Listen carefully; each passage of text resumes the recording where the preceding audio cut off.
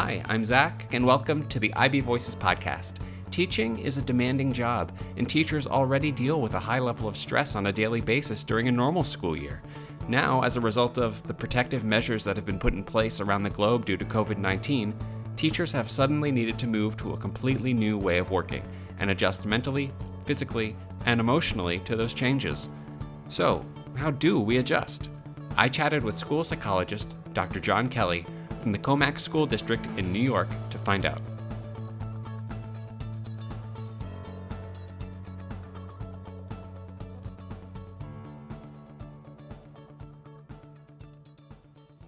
So before we begin, I wonder if you wouldn't mind introducing yourself and telling us a little bit about what you do. Sure. My name is John Kelly. I am a school psychologist up on Long Island in New York. I work in the public schools up here in a medium-sized school district up on the North Shore of Long Island. This is my 34th year, proudly say 34 years in the public school system, and working as a school psychologist.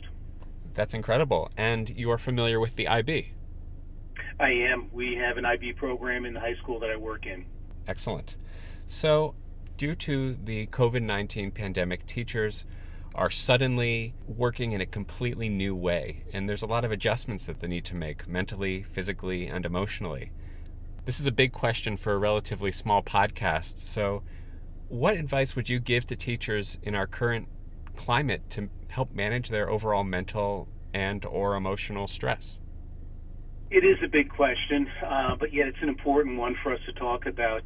These kind of reflect some of the conversations I'm having with my colleagues, both in the IB program as well as the general education program.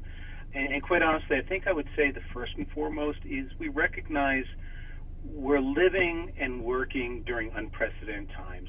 There really is no playbook on educating students during a pandemic. And so we know that the physical distancing presents many challenges in terms of reaching our students, engaging them in learning. And then you have, of course, the social and emotional impact of the pandemic, where students and teachers alike are experiencing some pretty significant disruptions and personal challenges in their life. I mean, you have teachers who are trying to balance home life and work life. They're learning new technology or methods of teaching. Students are socially isolated from their peers. They're being called upon to be more independent in their learning. So unfortunately, many students and teachers find themselves in situations that are difficult and not always conducive to learning. And then, of course, unfortunately, we have some families or students and teachers who are living in families where it's a pretty toxic or harmful environment, and school is really that refuge for them. And that, unfortunately, has been lost. And so all this, we know, will impact how we're feeling. Some of the things that I talk to my colleagues about are things like keeping things in perspective, recognize the limitations, but I think it's also important to be excited for what I call new opportunities to grow, both personally and professionally. Through challenges, we can certainly grow. I think also what I talk to my colleagues about is keeping a check on how you're feeling. Share with family, share with friends, share with colleagues just how you're feeling. We have a weekly meeting with the school psychologists and social workers at my building, and it used to be kind of our weekly meeting to talk about students and talk about issues that we were dealing with. And quite honestly, over this last month and a half, it's transformed into online meeting that we stay in contact with each other. And more times than not, it's just talking about how you doing, how you feeling, how are things going. So I think that that's still an important outlet. That while we're physically distant, we need to maintain that connection. And then I think, quite honestly, it's important to build in downtime. Almost give yourself permission to rest when you're not feeling your best. Because I think first and foremost, we need to recognize we are human. We all have our limitations. Absolutely. And for teachers who I believe are superheroes and superheroines and just all around all-stars, what would you say to a teacher who might feel guilty about taking some of that personal time? Well, that's a great question, because I think, when we talk about taking that downtime or taking some time for ourselves, there's almost a feeling that we're being selfish. We're somehow engaging in something where we should be giving to others. And yet we know we cannot be effective professionals unless we really do take that downtime to rejuvenate and engage in something that's going to help us to continue on the good work that we're doing. Absolutely. So you talked a bit about the overall management of mental and emotional stress. I wonder if you could also comment on some advice that you can give teachers regarding how to safeguard their physical well-being. Yeah, absolutely. I mean, kind of carrying on to what we were just talking about, the concept of self-care is critical to promoting both emotional and physical wellness.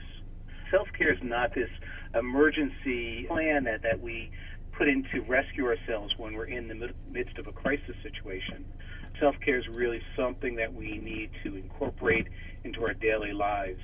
A good friend of mine and colleague, Lisa Kelly Vance, talks about creating our own individualized energy plan, or an IEP, for ourselves. And included on this are activities that really help to rejuvenate and revitalize both our physical and our emotional well-being. I can't tell you what should be on your plan. I think it has to be personalized and individualized in many ways. But on the plan, we need to account for not only our personal needs. So for me, connecting with others is critical. Eating and sleeping properly, physically exercising, engaging in some type of mindfulness or meditation exercises, doing things that I enjoy, some of my favorite activities, playing or listening to music, painting, drawing, writing. So these are all activities on our personalized energy plan, and that becomes an important part. But also on the professional side, we need to engage in professional self-care. During these times of high stress, going back and connecting with our colleagues, engaging in online professional development. There are some amazing opportunities that are out there, and so taking that time to connect to our professional side, supporting or mentoring others. I have found personally that's a very important and fulfilling type of activity, where I'm mentoring younger colleagues and working with them, not only in terms of managing what they're going through here, but certainly managing the overall process of developing into a profession. And then finally, I think for me, an important part of the self-care is going back and connecting with our why. Why are we doing this? What got us into this profession? And sometimes we discover a little bit of that idealism that sometimes we started out with, that over the years we sometimes lose. But in order to rejuvenate ourselves, again, both physically as well as emotionally, connecting with that why is a critical piece. As they say on flights, you got to put on your oxygen mask first before you help others. So I think that's the important piece of that self-care. Yeah, that absolutely rings true. So I have another question that wasn't one that was sent ahead of time, but I'm really curious if in this high stress environment, I wanted to ask, is all stress bad? Well, that's actually a great question, Zach, because I think, quite honestly, no. The simple answer is not all stress is bad. Stress in and of itself is a very normal and natural emotion.